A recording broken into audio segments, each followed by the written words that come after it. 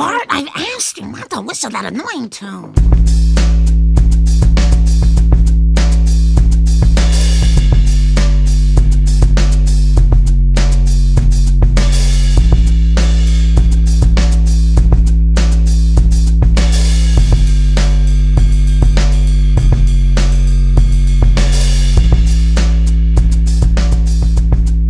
Yo, everybody, and welcome to Simpsons is Greater Than, a Simpsons podcast where we take a look at, honestly, all aspects of The Simpsons. Why it's great, the cultural impact.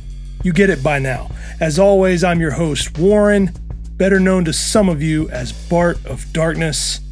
You just might have seen my Simpsons collection on Instagram or Twitter. Be honest, it's great, isn't it? Go ahead and say it's great if you want to. But if not, pick up your phone, or if you're already holding your phone, just go to one of those things and type it in and check it out and let me know what you think.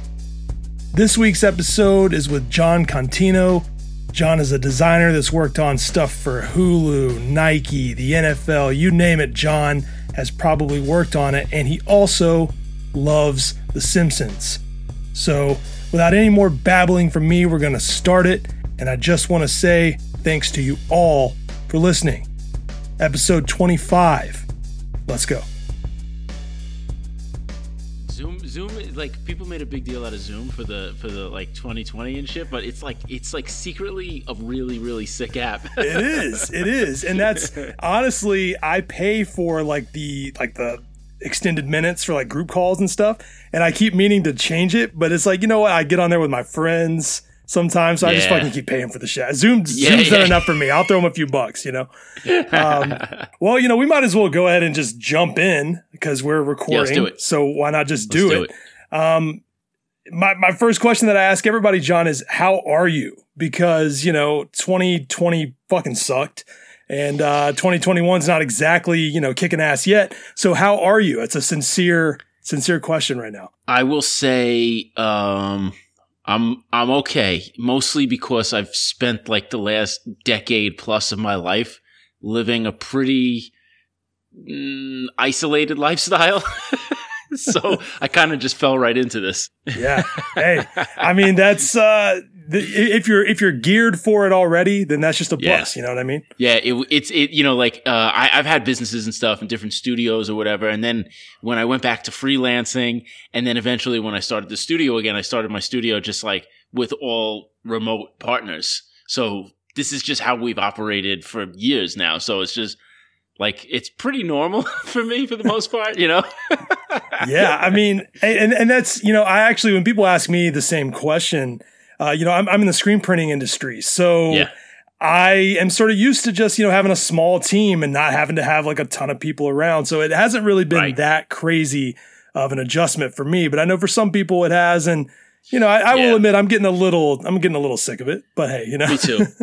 Yeah, dude, me too. I mean, it's not like I want to go anywhere, but the fact that I can't go anywhere is just kind of getting to me. Yeah, you know? Absolutely. And, you know, we all see people just being idiots and acting like the shit's done. So. Yeah, well, that's that's the big problem. the number one problem for sure. Well, you know, to anyone that doesn't know John Contino, the reason I wanted to have him on the podcast is one, John is one of my favorite designers. Two, John loves The Simpsons. And three, you put together a fantastic book called Brand by Hand a couple years ago that's given me a lot of personal inspiration in my daily work. And I want to know, how would you explain or describe Brand by Hand to someone that hadn't seen it? Oh, man, that's a good question. I spent a lot of time designing book covers and stuff years ago, and I ended up becoming really friendly with a guy named John Gall. I forget which publisher he was working at the time, but he went over to Abrams, and Abrams does a ton of cool books. And he was like, do you want to do a book? And I was like, yeah. I was like, I'd love to do a book. Like, that's been like my life goal, to do a book. But for designers, like, generally you get to do a book when you're dead, you know, or when you're like 75. So I was just like, yeah, dude, I would love it. But like, when, you know, it's, you know, the way that kind of like traditionally works is like, you do like your life's work collection at the end, And he was like, Sure. no, he's like, I think it would be cool if you could do volumes of your work, every 5 years, every 10 years, something like that. He's like, this would be a great way to start it. And I was like, yeah, definitely. But then it was just like, well, who does it? How do you do it? What do you do? He was like, well, we could do it, or you can do it, or whatever. And then it's just like the whole thing was just like, do I talk about myself? Does someone write about it? Like, how do you even do that? He was like, no, man. He's like, why don't you just make it kind of like journalistic? He's like, talk about the things that inspire you, talk about like how the whole thing works. And I was like, this is a great opportunity to do, my story of like how I started, how I got to where I am, blah, blah, blah. So my idea was to just like cram like, over 20 years worth of work into a book until I started gathering all this shit. And you don't realize like how much stuff you actually churn out when you're just working. So it was like the majority, I spent like a year just like going through all of my work and trying to narrow down what could fit into 300 pages. Wow. So basically what I ended up doing was, breaking it up into like chapters of stuff that inspires me. So like baseball, horror movies, hardcore music, stuff like that, where it's just like all the things that have had like a creative impact on my life. Right. And broke them up and then kind of just like handpicked projects that fell within those categories or was inspired by those categories and then just dumped them in there. So the chapters got like a little bit of an opening of, kind of like a short story of how this particular thing had an effect on me, and then Right. a bunch of stuff that shows that. Yeah, it's one of the best, I'm not just saying this to blow you up, John, but it's one of the best looking books I've ever Thank seen. you. And as a collector of Simpsons stuff, there were a few books made in the late 90s, early 2000s about Simpsons collecting. And Right. one of my goals throughout this whole process, not to spoil anything for my listeners, but is to eventually do another book about Simpsons collecting, sort of updated for modern times. And I got to say, Brand by Hand just stylistically is such an inspiration for my ideas moving forward on that. So That's awesome. I mean, that's the best thing I could ask for. you and everyone anyone that worked on it, the black pages, just the way every detail of the book is truly, truly great. So anyone that's listening to this, you have to get the book. Like, just go ahead and stop this episode if you're not getting the book right now. So, I mean, I'm inclined to agree with you. Everyone should get the book. it's great. It's great. So you talk in the book about how as a kid, you were constantly surveying the room and really taking in everything from books on the shelf, things on the television. Yeah. When did you realize that art was, something that you could actually do for a career? Oh man, it's so funny too, because like I come from a very creative family, and art was something that I always did. And my mother was an artist, my grandmother was an artist, my father is a carpenter, like my grandfather is an engineer. Like we had a lot of creativity and a lot of cool stuff in the family. But I drew a lot, and then I stopped drawing for a little bit, and then I got really into sports, and then teenage years kind of and all this stuff kind of like bounces around, and you lose sight of things that you really enjoyed as a kid. Sure. And then I kind of then I started playing the drums, and I discovered hardcore. And a couple of friends of mine and we started, making up bands and stuff like that. And then all of a sudden it's just like, okay, we'll make a demo tape. What's the cover going to be? And that is kind of like when everything kind of clicked back, and I was like, wait, I know how to draw. I'll do that, and I just started doing that. And then I started getting involved with designing and stuff for hardcore bands and doing show flyers and t-shirts and demo covers. And eventually, since it was like the mid 90s, like websites, because no one knew what a website was, but everyone kind of wanted one, Yeah. So I taught myself how to build websites, and I started doing that. And that was my gateway. So everything that I did was just like, that's how I started to make money. I started doing it in high school. So I would build websites for people and charge them. And that was like, it was my thing. And that was kind of where it all started. And I never stopped from there. So it was like my first paying job my first real paying job was, I was like 12 12 years old or something. Someone paid me like $25 to design an ad for the newspaper. and then my next real paying job was a $400 website. Ooh. Yeah, dude. I was like rich for years after that. Yeah, $400, man. That's especially if you're new to the game. That's like, that's a nice little check. I'll take it. It went a long way, and I didn't have a car yet, so I was like so rich. I love it. Well, I obviously not anywhere near the level that you do, but in the industry that I work, I do. I'm always on Photoshop. I'm always designing to some extent, and even stuff for the podcast. I'm always dabbling around. I'm always curious when I talk to other people that work on any level in that world. What is something that that you're hard on yourself about when it comes to design? What is one thing that you feel like you constantly worry about? It's always, am I doing something creative enough that's worth ever remembering? Like is it can you make something that people will want to go back to? And it's like sometimes you hit a sweet spot and people love it and they talk about it for years. And sometimes you think you hit a home run and nobody gives a shit. And it's just like, there's really no right. Sometimes you can figure out the science. If there's a trend happening or if there's something going on and you're kind of in the pocket, sometimes you can kind of figure out this is going to kill, this is going to kill, this is going to kill.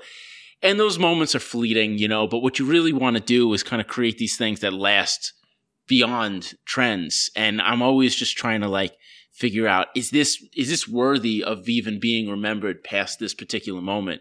So that's every time I do something, I'm always just killing myself over just is this even, because if it's not worth remembering, is it worth doing at all? Right. And then I'm like, am I wasting my time? Am I wasting other people's time? Am I wasting money? Am I, what is this worth anything? And it's just constantly the struggle of what is the value of what I'm doing? So that's probably the toughest thing to deal with the, and it's it's the best place to be because you just get to be creative all day, so it's it couldn't possibly be a complaint, but if you're in that bubble and you're stressing it, everything else kind of goes away and you're just you got this crushing this is garbage. Yeah, I mean, I've had people disagree with me, but I always have felt it's better to question the stuff you're working on. On some level, if you're not, I'm not saying you should be too hard on yourself or doubt the things you're doing, but if you're not if you do something and everything you do, you're it's perfect, it's great, I'm wonderful, then I feel like you're messing up in some other way there. So dude, it's so funny. I was talking about this the other day. The whenever I finish a project, the test that I always give it is I think to myself, if I were to release this right now and I put it on the internet, how will internet trolls treat it? How will they rip me apart? So I always try to finish and then take the mindset of an internet asshole and think about how I would rip it apart. And if I can get to the point where I'm I don't know how one of these guys can pull this to shreds, then I feel like I'm in a good place. Yeah, it's funny that I actually really relate to, because I think anyone who's ever done a podcast or had a social media account that they really pay attention to, I have a very unpopular opinion compared to a lot of Simpsons fans, which is I love current Simpsons. And I think that there's good episodes in every, even the quote unquote bad seasons. And so I went into this podcast knowing that there were going to be some people that were like, yo, fuck this guy.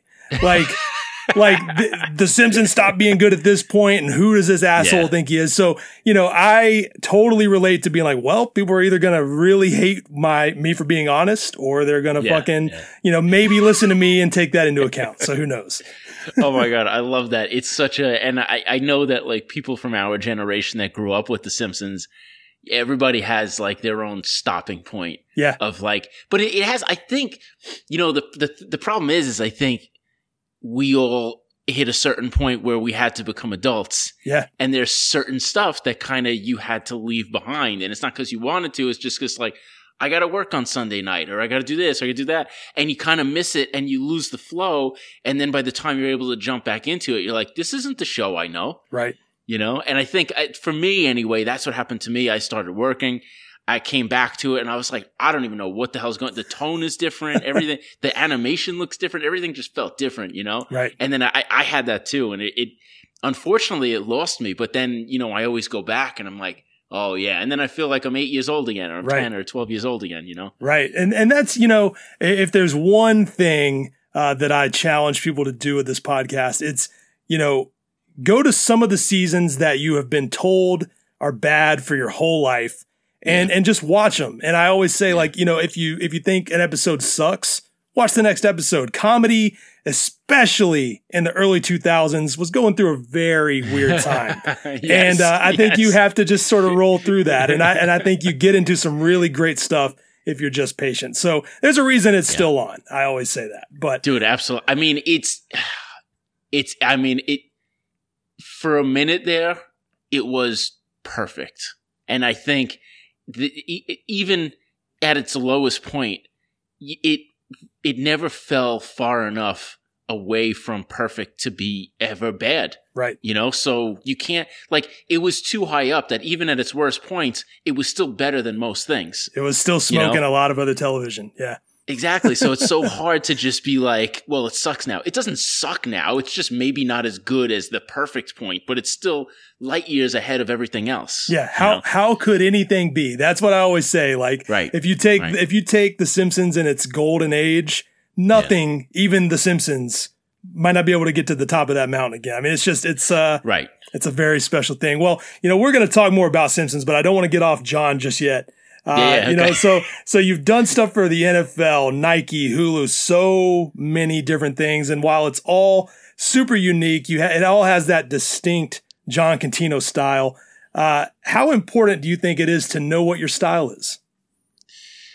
You know, I feel like a lot of people have a very weird relationship with style. Some people desperately try to find a style. Other people desperately try to avoid a style. For me, I never really cared so much about what my style was. I would always see things and I would want to get better. You know, I would see other artists and I'd be like, I wish I could do that, or I wish I could do this. And I never tried to work in a style. I just had a style. It was just a way that I did things. And it took me a little bit of time to recognize that. But as soon as I kind of recognized that I just did things, like, I always kind of thought that they were negatives. You know, it's like, why can't I do it like this artist? You know, right. I'm stuck with these particular ways that I make things. I want to make it like that person makes it. And then I kind of realized that I'm lucky that I'm able to be, you know, to do things in that one particular way, because it's just who I am and it's my style. And then I kind of had to figure out how to embrace it and kind of use it to my advantage. And when I did that, it changed everything. And then all of a sudden, people are hiring me for my style and people want the John Contino look and all this kind of thing. And it just turned into like a thing. And it's just like, oh shit, if I could have just been myself this whole time, maybe I'd be in an even better place now than I am, you know? And it's so hard to, you know, when you go through, you know, when you're a teenager and then you go through college and you have like just general self-doubt, and then you compound that with just creating things that people are going to criticize on top of that, and then you're criticizing it for all these other reasons. It's just like, again, it's like, why try? You know, like all you're doing is making yourself feel bad. But then you realize that these are the things that make you special and they make you unique, and that you should embrace them. And as soon as you embrace them, you feel confident in them, because then it's just, they're not a downfall. Now they're a weapon. You know, and as soon as I realized that, it changed my life. Yo, that's perfectly said. And I really, you know, anyone that needs like a reason to not be, you know, bogged down in this moment in the world that we're in, just listen to my man John here. This is some inspirational words, and I'm really, you know, I mean it. It's well said, and it's well taken as anyone. I think anyone in any sort of creative field should take that advice. It's good. Thanks, man. It's you know, it's. I try to share it as much as I can, because it's like, it seems like it's like a duh moment, but at the same time, like, you can't just tell somebody that and then they go, oh yeah, you know, I hate this about me, but I'm going to use it, because you're just like, I still hate it, you know? 100%. Well, you know, speaking of style, you know, The Simpsons is really known for its style and its standout colors, you know, very unique art style that it has. As a designer, how do you think the overall look of the show made an impact? Like, what do you think its impact is?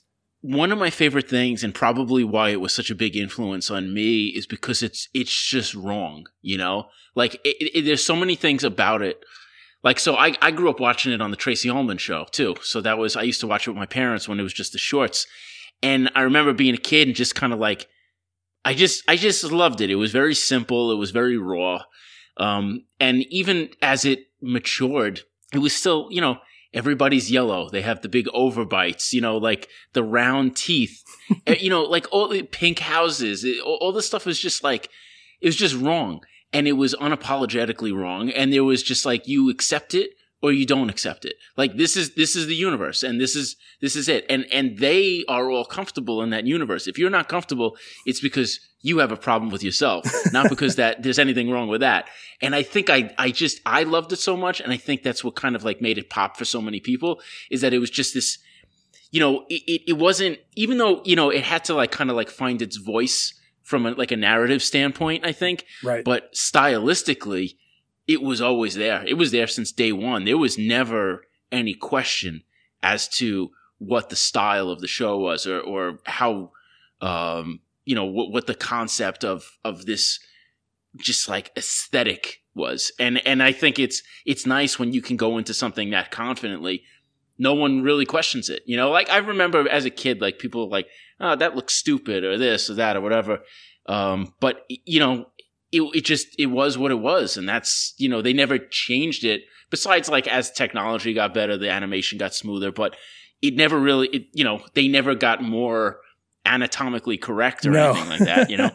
Yeah, I think, you know, and I've talked to a lot of people, even other designers, that have said like, yeah, I think The Simpsons was one of the first times I realized that like colors could just be wrong. And that's like, you know, and I think that it's really incredible that, you know, Matt Groening had this really bizarre art style in the first place, you know, from his comic strip and all this stuff. But the fact that they really saw, you know, a way to keep his vision into the show, even as it went beyond that. And they, you know, the blue hair, like you said, the pink walls, the corn cobs on the curtains, like there's all these things that just really make it stand out. Like you can say that early cartoons, you know, even Bugs Bunny and the classics, they had really interesting colors, but The Simpsons, like everything is an odd color. Everything is a color that you would never pick out of a lineup to make the wall, to make the bed, to make the carpet. And, you know, I think even though the humor to me is timeless, I think the visual, and, you know, we'll get to this later, but that's what makes the merchandise from those early years so incredible. It's just absolutely these colors that make no sense. I'll tell you, man, my most prized possession as a kid was my Bartman t-shirt. And it was just like having Bart with the mask on, with the cape, and then that 3D type above him. Hands down my favorite thing in my childhood. Yeah. I just loved it. And the 3D type, which is funny, you know, being that I've done so much lettering in my life at this point, it was such a, like, I used to draw that over and over and over again. And I actually just forgot about that until just now. I was like, holy shit, I forgot about Bartman. It was like my favorite thing ever. Yeah. So a thing about that shirt too, that anyone listening, I wonder if people realize this, that was one of the first drawings. That was like one of the first shirts, which is why it's dated 89 and not 90. So the Bartman tee was like crazy early. And, you know, they had plans for Bartman. Like Bartman was going to be a whole thing and it never really happened. But to this day, they still make Bartman merch. And I think it's some of the coolest shit that they ever did in merchandising, period. So it is so cool. I didn't know that about that. But I remember as a kid, they were pushing it really hard. Yeah. And it was always like Bartman. And they, you know, like the episode when he jumps over the gorge on the skateboard or whatever. Like I always wanted more of that. And then it never really came. Yeah. You know, and I was like, where's Bartman? I know, Bartman, and you know, we got him in the comics a little bit, and we got like a joke here there, but yeah, I always wanted a little more Bartman, and just a little more, which is why I love that. There's I think the only time you really where there's like a straight up reference to him in the show, Bart goes to a convention dressed as him and they're like, they're like, yeah, we don't know who you are. Get out of here. You know? So I think that's I would love to know what they actually thought was going to happen with Bartman, but I guess we'll never know. I guess it's like, you know, when you think back to the moment when you first saw Bartman, And as a kid, you're just like, you kind of identify with it because it's like a real like cheap Batman knockoff, but he's like still Gen X and on a skateboard and all this kind of stuff. And you're just like, I'm down with this, But like as an adult, looking from, maybe from the writer's room perspective, what do you do with that?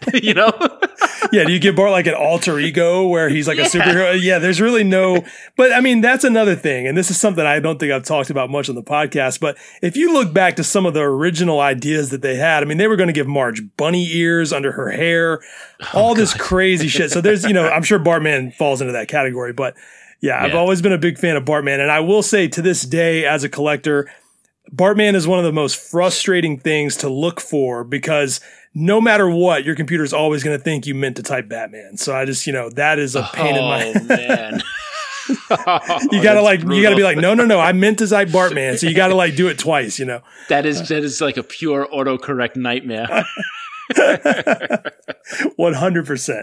So I do want to know though, you talked a little bit about watching it on Tracy Ullman with your parents and things like that. But, aside from, the occasional shirt and watching those early years, what is your personal history with it? Like, did you have a lot of friends that watched The Simpsons? Were you watching it a lot in the 90s? What was your relationship to that?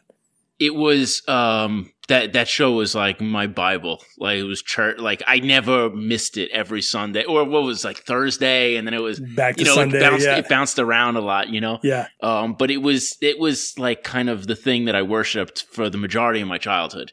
It was easy to draw, which I loved, and I used to draw it all the time. Bart especially, it was a type of humor that you didn't see anywhere else, and I think, especially for people of our generation, I think the basis of all of our humor is just Simpsons jokes. Yeah. I think, best episode ever, or like whatever you want to say, like it's essentially just based off of a Simpsons joke that you heard. Like even, I think, the little bit later on with the Conan O'Brien influence, like, me and some close friends of mine, like our jokes were just Simpsons and Conan O'Brien jokes. Like that's all that it was, and it hasn't changed now. And it's so funny. Like I still say shit like that now. And I say stuff like that to my daughter. She has no idea what I'm talking about. She thinks the Simpsons are like Big City Greens, Well, it's like I always say, well, I've been saying this recently. I'm having this realization in my own life that I think a lot of us, we sort of start off as Bart and then, we sort of just slowly turn into Homer as we get older. Yeah. So yeah. It's so true. It's a very bizarre thing. But I mean, I find that you relate to different characters as you age with the show. Like as an adult, people are shocked by this sometimes, but my favorite character is Lisa. But when I was a kid, oh my God, like Bart was it. Like, smart enough to my teacher. Like, he skateboarded. Like I understand why Bart Mania was a real thing because who the fuck didn't want to be that? So he was so cool. Like, especially just because he had the skateboard with him and he would just roll up on it so effortlessly. Because if you've ever stood on a skateboard, it's not effortless. You have to try. No, it's horrible. Yeah. The first time any kid gets on a skateboard, they bust their ass. Like, well, come on. Every time. And then especially rolling down the street, like at least in my neighborhood, I would always like roll down the street on the skateboard and it'd be bumpy and I'd hit rocks and all sorts of shit would happen, and he would just like shoot up, hit the tail and it would just kick up and he would walk. I was like, that's so cool. It's so easy. Yeah. Bart's the coolest dude on earth, straight up to anyone. So, we talk about the merchandise, and that's obviously like a big part of this podcast. Is a big part of my Instagram and everything like that. Yeah. As someone who works on branding, when you look back on that merch, not just the t-shirts, but just everything, the green and the pink, the white card backs, like all that early stuff from the beginning, how does that original run of merchandise strike you now? Like, how do you view it as someone who works in that industry? Man, it's, I definitely have like kind of like the mainstays like burned into my skull. And then I remember like a lot of bootleg stuff. Yeah. Which looking back, I wish I cared more about because some of the bootleg stuff was really cool. Oh yeah. And I didn't realize it was cool because it wasn't official. So when I was a kid, if it wasn't real, I was like, man, forget that. But like looking back on it, there was so many cool like knockoff bootleg Simpsons, Bartman, but whatever things. And, I kind of miss that a little bit. But the thing, I mean, from an aesthetic standpoint and from a professional aesthetic standpoint, the thing that's so cool about all of the Simpsons stuff was back when they were hand drawing all the signs and all that kind of stuff. And I loved how all the signs had a joke, but they were still very graphically designed at the same time. And I really liked that. So, you know, not necessarily merchandise, but from a graphic design standpoint, that's where I was always drawn to, you know. And then from like a merchandise standpoint, like I didn't care. It was all cool to me as long as it had a Simpsons character on it. I didn't even care if it was ugly or stupid or on a cheap piece of crap or whatever. I was just like, just give it to me. Yeah, well, and that's, I love that too, because, you know, you talk about the bootlegs. I think something that, you know, I've learned over the course of this collection that I thought was super interesting is the fact that the reason you see so many bootleg shirts of Bart playing football and basketball and all this stuff is because they actually did license stuff like that super early on. Matt Groening had no clue that the show was going to go on for a long time, so he wanted to make money. So he's like, oh, you want to make an Iowa Hawkeyes shirt with Bart on it? Here, I'll sign that. There was a lot of early merchandise that was official. So then, because of that, everyone else got the quick idea, like, oh, we'll stand under the bridge and we'll sell these Oakland Raiders shirts. And, you know, there's just this insane amount of those bootlegs that are based off a real idea. So I think that's really... And the bootlegs go for a lot of money now, so you would have been smart to have. I kick myself all the time when I think about it, and not even from like the resale point of view, but from just like I wish I had that now. Like I would frame that, you know. Like if I had that still, I would definitely frame it. Yeah, I for a while was sort of collecting some of the bootlegs, and I sold some a few years ago, and I'm not exactly kicking myself, but I wish I had sort of held on to them. I definitely had like the San Francisco 49ers bootleg and some of the really good ones. And, you know, I sold them to make some room in the shirt drawer. And I probably undersold myself a little bit. I should have held on to those. You know, so you said that you like to draw the Simpsons. Are you good at drawing the Simpsons? They're actually deceptively hard to draw, I think. Yeah, they were. I mean, at the time when I was a kid, I haven't drawn the Simpsons in a long time, but there was two things that I would draw. I would draw the Simpsons logo because I was just obsessed with logos and stuff like that as a kid. And it's so funny. If I think about logos that had a similar vibe that I would draw as a kid, it would be the Simpsons, Alice in Chains, and Silverchair. and I would draw them all the same way because they all kind of had like that very like ink splattery kind of, you know, off-kilter handwritten effect to it. Oh, yeah. And I used to love to draw them because I would draw like the each little divot in the side of the letter and everything like that. So it would be that. And then Bart, I would be, you know, just like so cliche as like a, you know, young kid. I just loved drawing Bart. And then it was like the kids in my class knew that I could draw him. I'm drawing Bart on the back of everybody's notebooks. So it was just like had a little business going. Yeah. I feel sorry for any kid that wasn't drawing Bart on their notebook, honestly. Yeah. I mean, come on. What kind of friends did you have if you weren't drawing Bart for your friends? And I still to this day cannot draw a Bart that looks perfectly on model unless I really, really try. He's harder to draw than people think. It was like, yeah, especially when you get to the mouth area and stuff to get the proportions just right. But it's so funny because I think I can't remember exactly where this was, if it was a book or maybe I remember I used to take some art classes after school and they would teach you how to draw stuff. But I remember learning the nose, the eye, the full circle eye, and then the semicircle eye that would connect from the eyeball to the nose. And then like for Homer, for example, or yeah, even Bart, forget it. You would just go up and then it would be like that. Too many spikes and it's weird. Yep. Too little spikes. And I think I feel like I saw a Matt Groening thing when I was a kid where he talked about how many spikes it was, and he had like a set number. It was like 13 spikes or something. It's 9. Yeah, it's 9. Okay, yeah. Yeah, so I remember, and it really like hit home. And then you would come straight down and make sure that ear was at a certain pitch to where the mouth was, or something like that. And that's how you get the proportions right. So I remember practicing drawing it and watching that. And just being like obsessively trying to get it right. And it looked right enough. Yeah. But who knows if it looked good, you know? Yeah. There used to be a book. Well, there is a book that came out in the 90s that was like how to draw the Simpsons. And if I'm not mistaken, Bart, they would tell you to almost do like a soup can for his head as like to sort of like get the shape, and then you do the eyes and all of that. And I think that that's cool too, because, you know, we talk about the amount of spikes, and that's something that I've talked about once or twice. A lot of that early merch, he had 8, and then sometimes he would have 10. And they say that, like, you know, David Silverman, one of the main animators on the show, came through and was like, hey, we need to like decide how many spikes this guy has. Cause like, you know, it's always different. And so those little things, and just like all these different people that drew them from early on, from Matt to Wes Archer to David Silverman, I really love just how they all came together and just decided this like final version of them that they still, and that's why I think it's so funny. The animation got better, but they still look, for the most part, how they always have. And they almost look not good enough for how the animation is. And I think that's really special.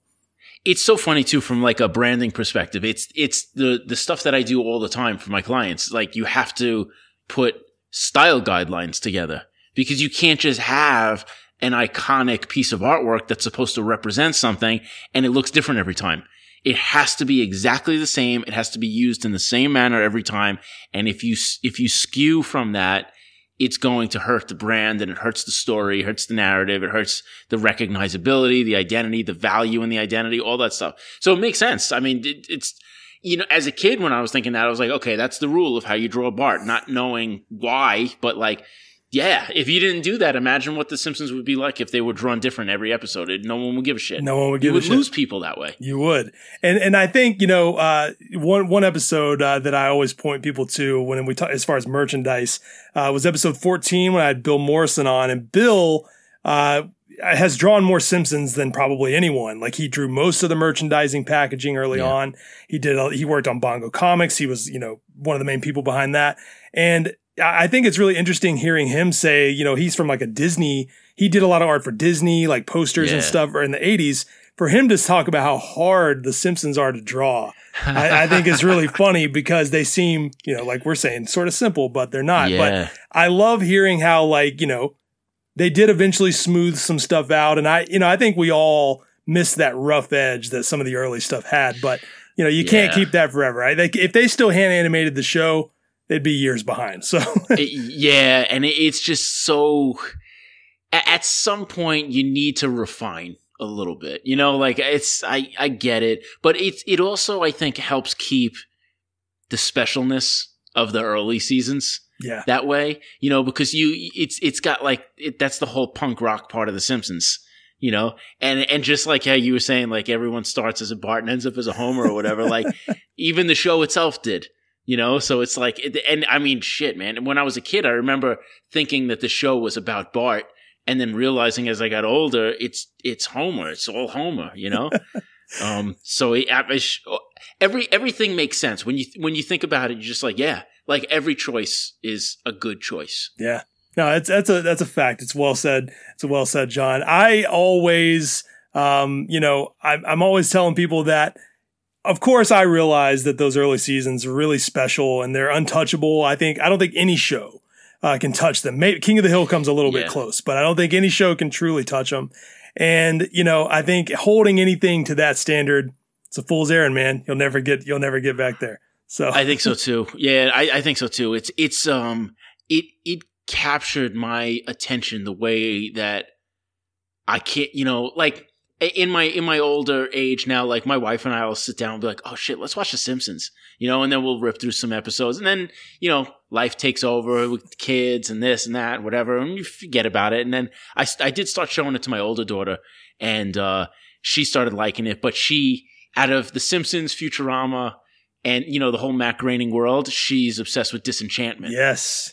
So she's all over that. So we watch Disenchantment together. She loves that. And then, you know, I try to throw in Futurama and The Simpsons, but I think Disenchantment has a little bit more of that modern edge. It does. That kind of grabs her a little bit more, and The Simpsons maybe feels more old-fashioned to her or something. I don't know what it is, but it doesn't have the same effect on her. You know, or maybe there's just too much. It is a lot. We don't know where to start. Yeah. It is a lot. And I'm glad to hear you say that. I actually, you know, I'm an advocate for Disenchantment too. I know that some people, that first season, they thought it was a little bit slow. And I was in that camp. I thought the first season was a little bit slow, but it really won me over by the end. And I think the last 2 parts that have come out have just been so good. And it's amazing. And, you know, people that don't know this, in my opinion, one of the greatest Simpsons writers ever is Josh Weinstein. And he's the showrunner of that show. So Josh knows what he's doing. And you got a lot of Bongo Comics people working on those characters. It's a lot of Simpsons people making and a lot of Futurama people, a lot of great shit. Disenchantment's awesome. I think the things that I think made the early Simpsons and especially early Futurama so good was the subtlety in the humor. Like there weren't, and I think maybe that's where the Simpsons lost me a little bit in like the early 2000s is when the Family Guy like outrageousness kind of took over a little bit. Right. Disenchantment has that same kind of brilliant humor where it's so subtle that you can just miss it. And it's so smart that you laugh, but you appreciate it more than you think it's funny because it's so funny. You know? Yeah, it's really, really good. So, you know, I think as the episode that literally goes up as I'm recording this podcast, I talk about how good Disenchantment is, and I'm going to just keep talking about it when I find an excuse to. It's really, really good. Dude, it's great. It's great. And it's like I try to pick a favorite character on that show and I can't because like in The Simpsons, you feel like maybe there's some filler characters in there. And even in Futurama, there's some filler characters because there's like wacky like aliens and stuff or whatever that kind of have to fill up the space and give the character something to do. But in Disenchantment, like literally every character is not a filler. Everyone has like such a like amazingly beautiful, defined personality and they're all so awesome, you know? Yeah. Like I'm just like, oh man, I like Elfo. No, I like Bean. No, I like Lucy. I was like, no, I like Zog. Like you can't pick one because they're all even this in the third season too. The guy, like the hear ye guy, he got really funny in the third season. He did. And I'm with you. I mean, I sort of hated Elfo at first, and now I fucking love Elfo. That's great. But I think I think Lucy is my actual pick, but it's hard. It's so hard. I love Zog's arc, you know, with needing the doll to process his emotions. She gets a little heavy. You know, I'm not going to spoil anything, but everyone watch Disenchantment. But this is a Simpsons podcast, so I guess I'll be talking about the Simpsons. So I've always found that, you know, I generally hit it off as we see right here with you and I, a little different with someone who really likes the Simpsons. There's some sort of camaraderie that just sort of comes with a show like the Simpsons. Has that been your experience? And if so, why do you think that is? Oh, 100%. It's like, well, the best way to kind of like describe the same type of thing was when I was going to college orientation. It was one of those things where it's just like, I know I'm going to be, you know, like I'm going to be alone in this. I'm going to have to try to make friends. So my idea was to wear the shirt of a hardcore band that I liked. Right. And if someone knew the band or recognized that it was a hardcore band, I would have someone to talk to immediately. And maybe we wouldn't get along that well, but we would at least have stuff to talk about. And I think with The Simpsons, it's the same thing because there's like, it's such a visceral kind of reaction to someone who loves The Simpsons as much as you. There's so much to talk about. You just like, you could talk about the stuff you love. You could talk about the stuff you hate. You could talk about what they should have done, why they didn't do this, the stuff that you had, the stuff that you used to trade when you were a kid, all these different types of things. Like I remember when I was a kid, we used to have like these flea markets in elementary school. And all I used to do was take the stuff that I brought in to sell and trade it for Simpsons stuff. So like I never actually sold anything. I would just come home with more Simpsons shit. And my mom would be like, where'd you get that? I'd be like, it's just some trading. Yeah, that's the move. I mean, I don't know why. I don't know why that is. I don't know what it is. And I've had other people on the podcast make this point that you can't say that for other shows that are good even. Like sometimes you can, but The Simpsons is something that you either get it or you don't. And I think that really does make people get along. It's a weird phenomenon that I just see more and more as I have people like you on the podcast. So there you go. It's kind of a cultural touchstone for people of a certain generation. Like everything kind of revolved around The Simpsons for me, you know, especially kind of like in the Who Shot Mr. Burns era. Oh yeah. That was just like so peak Simpsons saturation for every kid that I knew. Like it didn't matter if you were a boy or a girl or where you were from, or it was like all Simpsons. everything revolved around The Simpsons. It was life, and then there was just like The Simpsons was the constant for everybody. Yeah. You know? Yeah. 100%. It's and I love when anyone brings up Who Shot Mr. Burns. I think that's actually become my I'm not even going to go down this rabbit hole. I was going to say I think it's my favorite, but it's not. But it's up there. It's in the top 5, whatever. But I put them both together. So speaking of favorites, we're going to go into what I call the big 3, and I really need to come up with some sort of jingle for this because I'm always just sort of rolling in. I need a jingle for the big 3. So who is your favorite character, John, and why? I like Mo a lot. And I love Mo because he is just he's just such the most like obnoxious New York character, you know, which is really funny considering it's just like question mark Springfield, whatever. But like he's so short fused, and I just love how he just like is set off so easily. And I like like when he had like Unky Mo's family feed bag, the whole like the way he just like would get set off. I like my when I first got not my first cell phone, but one of my first cell phones that could have like a ringtone was, ow, my freaking ears. I would just whenever someone would call me, I would just let that play because I just loved that whole episode was just so great. But I would say, outside of kind of like the obvious, like, Homer's great and I love a good Homer episode or whatever. Right. And a good Bart episode, especially a good early Bart episodes are so good. But like Mo is like a standard classic, like never fails you.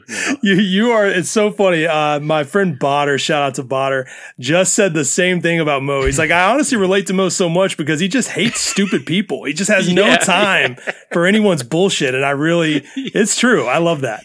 That's really good. And I love like how he would do like, the episode, I think it's the episode when, like the X-Files-ish episode when, Homer thinks like, who is like this, like the CIA or whatever, like Fox and Mulder come in and like, and he's just like, oh, we got to get the whale out of there. Cause he's like trading whales or something in the back of the bar. Yeah. Mo is such a complicated character. So good. We've had so much Mo over the years, but there's still so much that I don't understand about Mo. It's fucking great. Okay. So question number 2 of the big 3 is, what is your favorite season? Do you know? I was doing a little refresher because I was just like, what is my favorite season? Because if you ask anybody of a certain time period, I assume we're probably close in age. But like everyone always says it's, seasons like 4 through 10 are like the golden era. That's kind of like the general, thought amongst even like, like my friends. And I was just like, well, I don't know, man. I used to love him when it first started and blah, blah, blah. But I started going through it, and Who Shot Mr. Burns is really where it kicks off my favorite sets of episodes. And then I started looking in season 6, and I was like, oh, season 6. But then I looked at season 7. Season 7 has like the longest stretch of my favorite episodes. And I think that's where it really lands, and it culminates with the last episode, which is my absolute favorite of all time, when they go to the Flanders Beach House. Yes. And I just like, I love it because it was something I used to love doing as a kid, was going to a beach house in the summer. I used to love that kind of like leaving your home and kind of like recreating yourself at the beach for like other kids to try and make friends with. It like spoke so much to me. And then there was like the classic jokes, like that episode alone has so many, like, he's like, oh, it looks just like you, Poindexter. Or it's like, it's Lisa and she looks like Blossom. Like so many classic one-liners. That is like maybe my favorite episode of anything ever. my favorite joke in that entire episode is when Bart hears Lisa using his catchphrases from across Man, that is the most, God, I actually haven't thought about that in a minute. That is so goddamn funny. It's so good. Yeah, it's so goddamn funny. And then Bart tries to roll up and impress them, and he just looks like an idiot. He so yeah, good. They're like, oh man, he's trying too hard.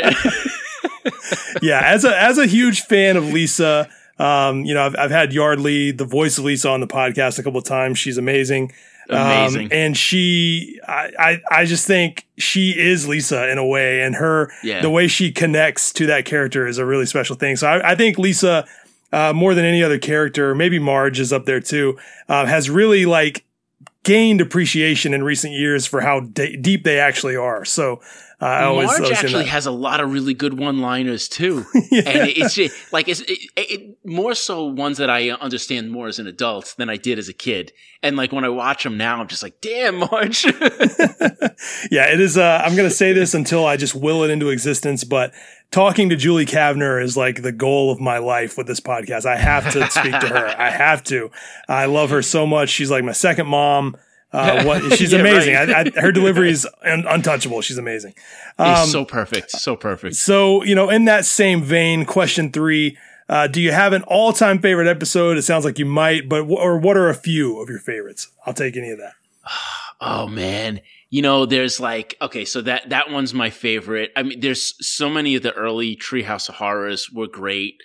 I think, oh man, the one when Homer gets the pile of sugar, I just absolutely love, because there's like, when he pulls the guy out, when he's like, when he's falling asleep and he's like, first you get the sugar, then you get the power, then you get like so many good one-liners. The pool episode when they get the pool is so good. Damn, man, I think those are all basically like season 6 and 7 episodes. The X-Files one is one of my favorites. It's so hard to pick just one. I mean, even the one where it's like 22 short stories about Springfield. Yep. Such a good one. It's just, and then one that's like holds a really special place in my heart. So pre-DVD days, my family used to have a house in upstate New York that my grandparents built in like the 70s or something. Oh, wow. So we would go up there on the weekends or in the summertime or something like that. And there was no TV reception. It got like channel 2 sometimes, which was CBS. And it's like, what is there for a kid to watch on CBS in like 1990, So when I was a kid, I used to get the VCR and I would sit there when they would have the Simpsons reruns, and I would put the VCR in and I would pause it during commercials and unpause it when the commercial end. And I would create these, lengthy VHS tapes of just master Simpsons tapes. Episodes. Yeah, master tapes, uninterrupted by commercials or whatever. And I would bring them up and I would watch them. And the first one on one of my tapes was the one when Homer does the chili cook-off. And I watched that episode so many times. Like, it's not even one of my favorites, but it's also so good at the same time. But it just like, it feels like it's got like that warm blanket feeling to me. You know what I mean? Like whenever I had like stress or anxiety or whatever, I would always watch that, and it would just like get me in that place of like comfort, Yeah. Well, and I like that, and I relate to that because, you mentioned the pool episode, which is actually Bart of Darkness, and people always ask me, always ask me why that is my name. And the only reason it's my name is when I started this collection and I decided to start an Instagram for it. I was like, well, season 6 is my favorite season. And, I think Bart of Darkness is one of the most interesting introductions to a season because it's, it's in the summer. It feels different. It's like it's a different vibe than a lot of the episodes. And so I was like, favorite season, episode 1, that'll just be my name. And it just sort of caught on. So that one holds a special place in my heart as one I saw a ton and it always felt different. So I can definitely feel you on that. What a great episode that is too, man. Like the Simpsons summer episodes in particular were so important because it felt very much like being a kid, not being in school, and just relishing in total enjoyment. There was nothing you didn't have to think about even them in school. They're on summer vacation. You're on summer vacation. It's just like total chill, relaxation, loving everything about life in that moment, So good. And what's funny about it is like, I thought it made a good screen name, but it's actually not a very clever name. Right. It doesn't really mean anything. But there you go. It's my fucking, I'm going to keep it forever. Maybe one day they'll verify me and I'm just going to keep it forever. I'm not complaining, man. You go with that as long as you can. I'm gonna keep it. When I get towards the end of these episodes, I like to talk a little bit about the collection. It's obviously like I said earlier, it's a big part of why I even started this podcast in the first place. You said you used to trade for a lot of Simpsons stuff and you had like random stuff as a kid. What was your relationship to the merchandise? I know did you keep it, or was it just something you liked? Is most of it gone? What happened to it? I think most of it's gone, and I don't know what happened to it. It was in my younger years, my favorites were my Ghostbusters toys and my Simpsons toys. And I don't know where any of them are. I've moved so many times since then. It's, it's like, it's hard to say, but I think from what I remember, I feel like when I think about Simpsons toys and I think about my favorite one, I think it was actually a small plastic Bart figure that had a skateboard with him as an accessory. Yep. And I'm pretty sure that was like the crown jewel of, fifth grade or whatever it was when that came out. And that was like the greatest thing in the world. I don't really remember many other toys that I had. That one was just like, that was like the one, I think. And I don't think I needed any other toys because I just had the Bart. And that's all I really needed, Yeah, I think you're talking about the Mattel Bart. He had like the little thing in his head where you could put a word bubble. He had like an orange shirt on. That might have been it. Yeah. Yep, that might have been it. Yep. That's the classic. Yeah. I love him. It was, and I think that's what it was. I think it was the classic. I think it was the one that everyone wanted. Yeah. And that was, for sure. For sure. Well, anyone that watches the show as a kid, I mean, I'm always curious because people, as far as, myself included, I didn't keep any of the Simpsons stuff from when I was a kid. I see photos of me, wearing pajamas and holding Bart toys and stuff, and all that stuff's long, long gone. I don't expect most people to have kept it. A lot of people assume that some of this stuff is stuff I've had since then, but if only. I wish I had kept it that long. Dude, I know. There's so many old toys where I'm like, now that I have a home and I have a place to put things, I wish I still had them to like put them up on shelves or, something. And I remember one of the things that I had, which I kind of wish I still had, was a poster of the Simpsons on the back of my bedroom door. And it was just the family standing there. And it was a word bubble from Homer, I think it said, and it says, as far as anyone knows, we're a nice, normal family or something like that. Yes. And I loved it. It was just simple, to the point, no frills. And I think there was one other one too, where it was literally an illustration of every single character in Springfield. Yep. That was the other one too. Those were like those were really awesome. Those two. Yeah, a little tidbit about the one of everyone in Springfield. I'll just drop a little trivia. Bill Morrison drew that, and he accidentally drew one guy twice. So anyone that has that poster, go look at that fucking poster and try to find the guy he drew twice. It's that's awesome. It's a fun exercise. And I'll just say like that whole era of animation, illustration style, whatever you want to call it, design even, is so, it's such a like a monument to kind of like a creative success. And I think about The Simpsons, I think about Beavis and Butthead, I think about Ren and Stimpy, and just like and those are all generally within, 5-ish years of each other, I'd say is kind of fair. Talk about like, what an influence to grow up with, like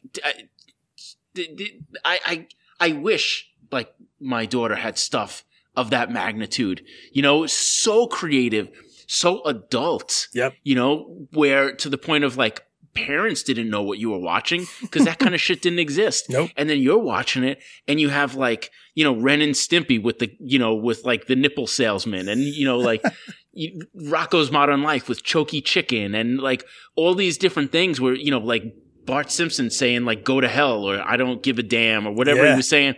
And like all this like influential adult things for kids that parents didn't even know about. And then of course, like Beavis and Butthead with the chainsaw and fire and all that kind of shit where it was like all this stuff should be banned and what does it mean and what is corrupting our children.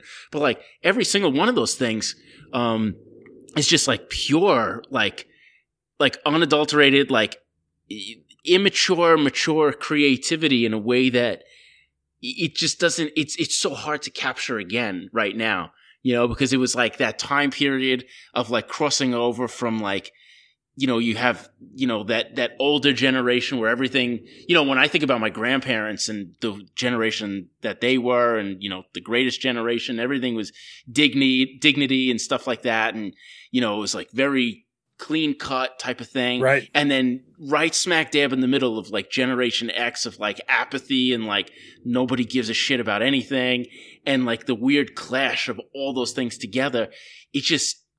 It meant so much. And they're cartoons, but like it has such meaning and has such value and has such influence, I think, on so many people across the board from like, aged 35 to 50 or something. You know what I mean? 100%.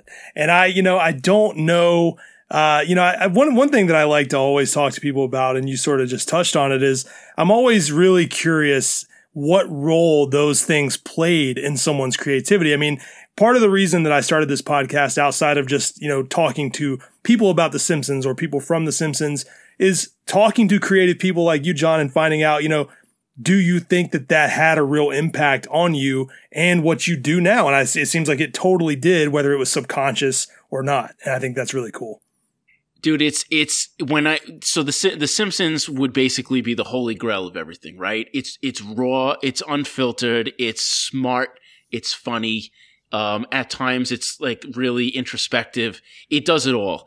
And then to me, it was just kind of like all the other things that were kind of like the peripherals, the style of Ren and Stimpy, the gross out of Ren and Stimpy, the idiocy of Beavis and Butthead mixed with like heavy metal, like the squiggle vision, and then even stuff like Liquid Television, stick figure theater, and the Head, and all those like MTV cartoons and stuff that was around, and all that stuff. It was just like that kind of like indie-ish style cartoon, but was still mainstream at the same time.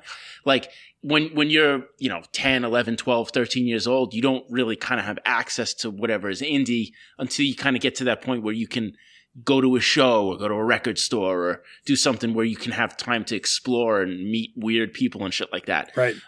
But those things were kind of like that gateway into something that someone of a certain type of creative influence would just soak up and just love. It was like the back room of a video store, it felt like, it was just like something that most people didn't want to go to or didn't want to explore. And especially, I think that's kind of like the parent type thing, eventually my parents warmed up to it, but I remember I used to watch Simpsons all the time and they would just be like, oh, this again, but like, and then to think about me now as a parent of kids of the same age, and then, watching what my daughter puts on, and we'll watch the same thing and we'll just both be into it because it has like that ability to hold on to that like youthful energy while still being mature and dealing with mature topics and subjects and stuff like that. And it's, one of the best things was like, the George Bush episode on The Simpsons, where it's like literally taking a president and just fucking with him for the whole episode. And it's just so cool to like turn it into like a Dennis the Menace type of thing. And it's like, the leader of the free world, and he moves to Springfield for some reason, just like, it's so cool to be able to see that, juxtaposition and look back on it and know that it has its claws in you and they'll never go away. No, never. And anyone listening to this, if you don't know by now, Simpsons is the greatest television show of all time. I'm going to fucking say it forever. It's the greatest TV show of all time. I will never argue that. I might not watch it as much as I used to, but no one will ever argue with me that it's not the best television show ever. Cause it just is. Yeah. It just is. It just is. And, I'm going to definitely, be in your DMs, John, being like, yo, watch this episode from season 19. Watch this one from season 26. Yeah. I'm going to hit you with some heaters from the later seasons. I'm ready. I'm ready. And I'll get my daughter on and we'll do a double team and we'll watch it together. Yeah. And, I'll indoctrinate her. That's what I'm talking about. That's what I'm talking about. John, I could literally talk to you all night. This has been awesome to just sort of pick your brain about your fantastic book, your design work, everything that you've done. Hear your influence, from a show like The Simpsons. It's been really cool, man. I really had a blast talking to you. Seriously. Yeah, dude, this was great. I'm so happy you asked me to do this. I wish we could talk for like another 6 hours about this. It's awesome. Well, we'll definitely do another episode and I'll have you back on. We'll find a cool topic for another episode and I'll bring you back. Easy. That's what I like to hear. Well, speaking of podcasts, not only is John an awesome, incredible designer with a fantastic book, but he also has an awesome podcast called The Nose Knows. And you should definitely be listening to that. Can you give an elevator pitch of that real quick, John? Yeah, so a lot of design podcasts are as boring as you think they might be. But like I wanted to do one where it was just like we talk about like real things. So most of the podcast is me and the designer, one of the designers that works for me, and people write in and they ask questions about stuff. And it doesn't need to be like, I want it to feel like when you're sitting in a studio or a shop or something and you're doing creative stuff, but you're just bullshitting. Like my favorite thing is like when I used to run an older studio, me and my partner used to just leave Back to the Future looping in the background, and we would just comment on it and repeat lines, or we would have the Burbs looping over and over again. Love the Burbs. So it's so good. And so I just wanted it to kind of feel like that. So we talk about like movies, and he's a lot younger too, so he doesn't know half the shit I talk about.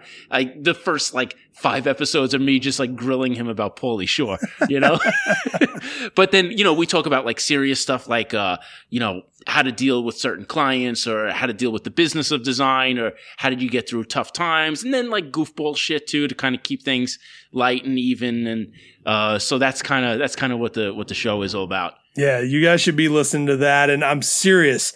Everybody should get on Amazon or pick a website that sells it and get Brand by Hand. It is a beautiful hardbound book full of a lot of great stories and wonderful stuff from my man, John. And that needs to be on your coffee table at all times. Everyone listening to this. Yes, totally. Listen to this man. Well, before we get out of here, John, do you have any shout outs? Tell people where to find you on social media, all that good stuff. Tell people to, plug it up. Yeah. You can find me on Instagram or any social media at John Contino, and that's John with no H because I'm efficient. And then you could see my studio's work at ContinoStudio.com. And if you're ever interested, you just throw my name in Google and see what kind of stupid, idiotic shit I've done in the past. Yeah, that is what's up. Everyone's doing that as we speak. As for me, as for John, I'll see you guys next week. If you enjoyed this podcast, check out the official Instagram at SimpsonsIsGreaterThan, or follow me on Twitter at SimpsonsIsGreat. If you're curious about me or my Simpsons collection, just search for Bart of Darkness on Instagram and Twitter. Thanks again for checking this out. I'll see you next week.